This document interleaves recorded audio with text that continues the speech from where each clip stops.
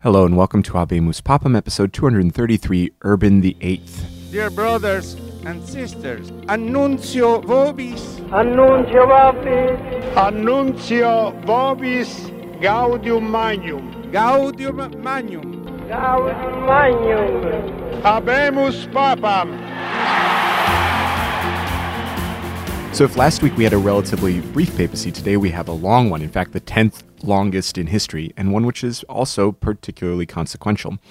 Today's pope was born Maffeo Barberini, the son of a relatively well-to-do merchant family from Florence.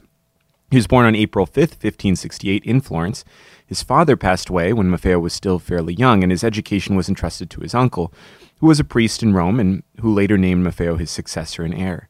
He studied first in Florence with the Jesuits, then in Rome at the Roman College, also with the Jesuits, and then he received a doctorate in Pisa in law. His uncle used his influence and his cash, frankly, in Rome to get Maffeo positions of import in the Roman Curia, and he began to rise through the ecclesiastical ranks. In 1593, his uncle retired from his own position in favor of Maffeo, giving him more prestige and influence in Rome. He entered the service of Cardinal Pietro Aldobrandini, and he accompanied him on several diplomatic missions.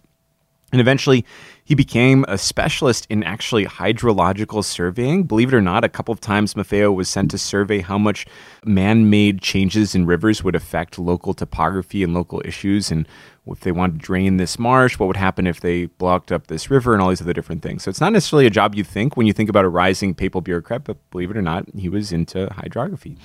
His uncle died when he was 30, and Maffeo then inherited a rather large fortune from him, which helped him to continue his rise in Rome. In October of 1601, he got his first really big break by being appointed nuncio to France by Pope Clement VIII. His task was to deliver gifts and to congratulate the King of France for the birth of his son, the future King Louis XIII. After this mission, he was appointed the titular Archbishop of Nazareth, and then a couple years later, the normal representative in the French court, a position he continued in over 3 papacies, and which enabled him to maintain excellent relationships with the King of France, Henry IV. It was Henry IV who used some influence to promote Barberini. He asked the Pope Paul V, to be the godfather of his new son, and since the Pope couldn't come in person, he asked that Barberini represent him in the rite. And if he was going to represent the Pope in this way, he should probably be a cardinal. That's the only really fitting representative that would work. And so Barberini was created a cardinal on September 11th, 1606. The red hat was sent to Paris, where the king himself put it on the new cardinal's head. When he finally returned to Rome in 1607, Barberini was named the Bishop of Spoleto, where, because of the decrees of the Council of Trent, he had to move so that he could actually reside in his diocese and do pastoral work as a bishop. But this isn't really what he wanted to do. He was much more interested in kind of climbing the ladder in Rome. And so not long afterwards, in 1611, he was named the papal ambassador to Bologna. And then he returned again to his diocese after that was over. But in 1617, he resigned as Bishop of Spoleto so that he could come back to Rome and work more actively in the Roman Curia, where he was a member of a number of commissions over the years. He was a fairly wealthy cardinal, and he used that wealth to further the patronage of the arts, a practice which would continue in his papacy. And at the same time, he became interested in academic and literary pursuits, and he took up writing poems and hymns in Latin about the lives of the saints. His poems weren't that great. They were decent. People wanted to hear them because a cardinal had written them, but they weren't the best. But more on that later. In 1623, Pope Gregory XV died, and Cardinal Barberini entered the conclave without too many adversaries. But the conclave was divided between major Roman families, and eventually, no one really got a majority. And for a couple of weeks, there was this total standstill. And we've seen this thing before. After a couple of weeks of standstill, the cardinals looked for a compromise, and Barberini was that compromise choice that everyone could get behind. On August 6th, 1623, he was elected pope, and he took the name Urban VIII. Now, some speculated it's because of a desire to recall the crusading pope Urban II. It's not quite clear why he chose that name. Some think because of his love for the city of Rome, the urban city. The conclave itself was pretty rough. I've said this before, but there's a church historian who calls August the dying month in Rome, and at least 8 cardinals in the conclave contracted malaria and died within months. The new pope himself was sick, but he managed to make it through his bout with malaria and would go on to serve as pope for 21 years, the 10th longest in history, as I mentioned earlier.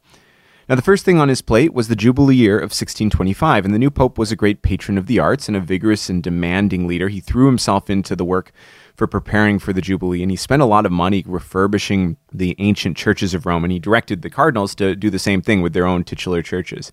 When the Jubilee came, he enthusiastically took part. He heard confessions of the people as they came into St. Peter's, and it was a big success. The most lasting product of the Pope's patronage of the arts was the interior of St. Peter's Basilica. The architect he hired was a very young man named Gian Lorenzo Bernini. Pope Urban VIII's pontificate really marks the completion of the basilica. It's been 120 years since Julius II first hired the architect Bramante to build this massive new church, and now it's finally finished. The design was changed over time, and the new basilica was so large that it was hard to see the main altar and the tomb of St. Peter's when you walked in, especially after they had extended the nave out, like we heard in Pope Paul V's pontificate. And so the Pope commissioned Bernini to build a massive bronze baldacchino, which looks like a giant canopy over the main altar. Now, the baldacchino took time to build, but the basilica was basically completed by 1626, when Pope Urban VIII officially consecrated it. At the same time that he was improving the city of Rome artistically, he was also strengthening it militarily. He improved some fortifications around Rome, more on that later. He built up supplies of munitions, etc. And to do that, he needed bronze to make the giant baldacchino, of course, and also bronze to make cannonballs. And it so happened that there was a lot of ancient bronze sitting around at the entrance to the Pantheon in Rome. So he took it and he turned it into cannonballs. Couldn't use it apparently for the baldacchino because it wouldn't have been strong enough or pure enough to support all the weight that the baldacchino has. But he used it for a less artistic purpose, which is these, cannonballs. And that prompted the Romans saying that whatever the barbarians didn't do to Rome, the Barbarinis did. The new pope was strong, both in will and body. He was a polymath. He knew he was smart, and his management style was often very much top-down. Now, he worked hard for the church, but he also worked very hard to promote his family, and his nepotism was certainly on the egregious side. He named a couple of family members cardinals, but he also promoted family interests about Rome. There's different calculations that historians have made about how wealthy his family got, and one calculation said that over 150 million scudi were accumulated by the Barberini family over the time of his papacy. His vigor also translated into the military side. He was the last pope to militarily increase the territory of the papal states. But the biggest thing you probably know about Pope Urban VIII's papacy was the controversy surrounding the astronomer Galileo Galilei. Galileo had come onto the scene in the previous papacy advocating for the Copernican system of astronomy, the system that we know now today where the planets rotate around the sun, or the heliocentric model. Now, the caricature of this controversy is that you've probably heard paints the noble scientist Galileo combating ignorant and backwards religious fanatics in Rome who eventually put him to death by burning him at the stake. This is a creation, and it's a creation of later anti-religious historians. The actual events are much more nuanced and complicated. Galileo's theories were based on his observations of celestial movement with his new telescope, and they were variously accepted or rejected by the scientific community at the time. One major supporter of Galileo early on was the Cardinal Maffeo Barberini before he was elected Pope Urban VIII. The two met in Florence and corresponded, and the then Cardinal Barberini was a huge fan. Galileo's observations and theories were not, however, universally accepted, but nor were they universally rejected by church authorities. The Jesuits in Rome confirmed some of his observations with their own observations, and many were sympathetic to them too, and his whole theory. Copernicus himself was a priest, the one who first came up with the heliocentric theory. But other scientists and natural philosophers, who were much more invested in the old geocentric or Ptolemaic system, reported Galileo to the Inquisition as being contrary to Scripture. His works were first examined by St. Robert Bellarmine, who his problem with them wasn't necessarily the scriptural or the theological, but the scientific. He didn't think Galileo had enough scientific proof to change the whole way we look at the solar system. But he wasn't all-out condemning of him either. The others were much more vehemently opposed to him, and in 1616, he went before the Roman Inquisition. Cardinal Barberini tried to protect him, but was unable to do so, and Galileo was ordered to stop publishing about the Copernican system. Cardinal Barberini, however, decided to write a poem in praise of Galileo after his condemnation and continued to support his friend. So when Cardinal Barberini was elected Pope Urban VIII, Galileo dedicated his next book to him and wrote him sincere congratulations on his election. He then went and visited the new pope. In fact, he had 6 different audiences with him, which is a huge number. And the pope encouraged Galileo to write a work in which he compared the various systems of astronomy without getting in the way of the Inquisition. The pope gave him a couple of guidelines which would help him to do that, and basically supported and encouraged Galileo to write what would become his Dialogue Concerning the Two Chief World Systems. Now, in this dialogue, Galileo showed a biting and sarcastic sense of humor. He situates the dialogue as a conversation between 3 different characters that he created. There was a very educated philosopher who was, of course, on the side of heliocentrism. There was an impartial character, but he was really witty and oftentimes ended up siding with the heliocentric side. And then there was a character that he called Simplicius, who upheld geocentrism. Now, the whole dialogue depicts Simplicius as basically an idiot, and that's what his name Simplicius means in Latin. And the other 2 characters are basically talking circles around him. Now, when the Pope, after reading a draft or hearing about a draft, asked that a couple more of his own arguments be included, Galileo did include them, but he put them in the mouth of Simplicius, basically calling the Pope an idiot. The Pope then, obviously turned on Galileo, and the Inquisition, in which the Pope no longer really held back, put his dialogue on the list of forbidden books. Galileo himself was put under house arrest, but his local bishop encouraged him to continue his scientific research, and he was never burned at the stake. It wasn't the best look for the church, but it certainly is a much more complex situation than that which we regularly hear from history books. Which brings us to another major historical event, which is the continuation of the 30 Years' War. The war continued for Pope Urban VIII's entire papacy. His papacy started with complex negotiations over southern Switzerland. If you remember from the end of last episode, Pope Gregory XV had negotiated a peace there between Catholic and Protestant sides and had sent papal troops there as peacekeepers. But France started to kind of turn against the papal situation. There was a new force in French politics, the great and Machiavellian Cardinal Richelieu. Richelieu brought the French into the 30 Years' War on the side of the Protestants, even though the French were a Catholic nation, because he wanted to defeat the Habsburg family in Spain and in the Empire. And he showed this in the conflict in southern Switzerland by sending French troops in to take control of the area, forcing out the papal troops. Pope Urban VIII, having spent a lot of time in the French court, was actually sympathetic to the French, and they settled the situation in southern Switzerland pretty quickly in a way that was both amenable to the French and to the papacy and was kind of against the Spanish. And the Pope showed that leniency towards France in the course of the 30 Years' War as a whole, because he stopped financing the Holy Roman Emperor's troops, claiming that the Papal States didn't have the money to do so.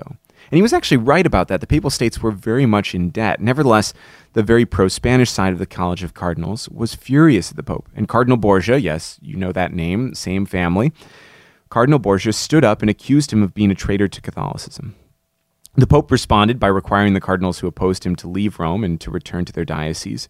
There was even talk of a conspiracy on his life that the Pope had to kind of try and deal with. But it was a sign of a lack of popularity and a lack of support within the College of Cardinals. Only later in his papacy did the Pope return to supporting the emperor, when Sweden finally got involved in the 30 Years' War, and it looked like it would turn the tide in favor of the Protestants. Now, the war would continue for the rest of his papacy, and the expenses from the war, this one and another one which we'll talk about soon, really did hurt the papal finances. But before that, we have to talk about a couple of other things. One was the Pope's work at continuing the reform of the liturgy after the Council of Trent. He published updated missals and ceremonials, which were really great and needed, but he also inserted himself into the reform of the liturgy. He thought that the old Latin hymns in the breviary were not really great modern poetic style. So he revised a bunch of them and had them published. And his poems were okay, but they weren't really as good as the original. They were in accord with the style at the time, but they weren't really that great in the long run. These hymns remained in the breviary up until fairly modern times. And the impact of that poetry still affects us today. The most notable case that you may have heard of comes from the Advent hymn, The Creator of the Stars of Night. You've heard that hymn before, I'm sure. The original Latin text was Conditor alme siderum, and Urban translated it and changed it to Creator alme siderum, which is where we get the title Creator of the Stars of Night. The English translation is based more on Urban's version than on the original. Pope Urban also continued the work of supporting and directing missionary priests. To help with this, he founded a university specifically for the mission countries in Rome, which we know today as the Pontifical Urban University, or the Urbanianum. He tried to sort out the rivalries between different religious orders in the missions, but he was not always successful. The biggest failure in this regard actually surrounds the mission in China. The Jesuit Father Matteo Ricci had made huge inroads in the courts of the Chinese emperor, and the Jesuits had exclusive rights to be missionaries in the Far East. And they were making their way steadily at the progress of converting the Chinese court to Catholicism. But in the 1630s, the Pope allowed other religious orders who were not necessarily as open-minded into the missionary field, which led to a conflict which will outlast Pope Urban VIII and eventually, and unfortunately, do harm to the prospect of a full evangelization of China. And with that, we have to return to war, because at the end of the papacy of Urban VIII, in the early 1640s, the Pope began fortifying extensively the city of Rome, even more than he had done before. The Pope got in a dispute with his neighbor, the Duke of Parma, a member of the Farnese family, over a small duchy called Castro on the border of the Papal States. The Pope wanted it for his family and for the Papal States, since Castro was a strategically important area and provided a lot of the grain that the Papal States ate. But negotiations over it went nowhere and eventually led to war between the two sides.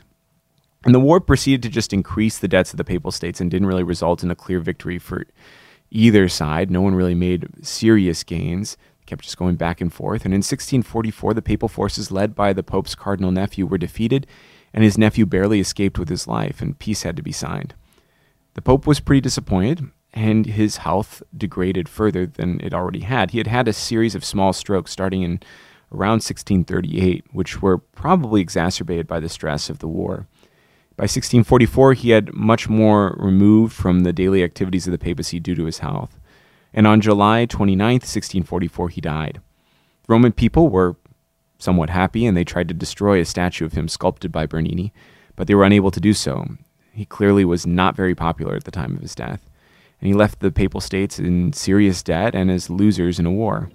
He was buried in St. Peter's Basilica, and he was succeeded by Pope Innocent X, and we will talk about him next time.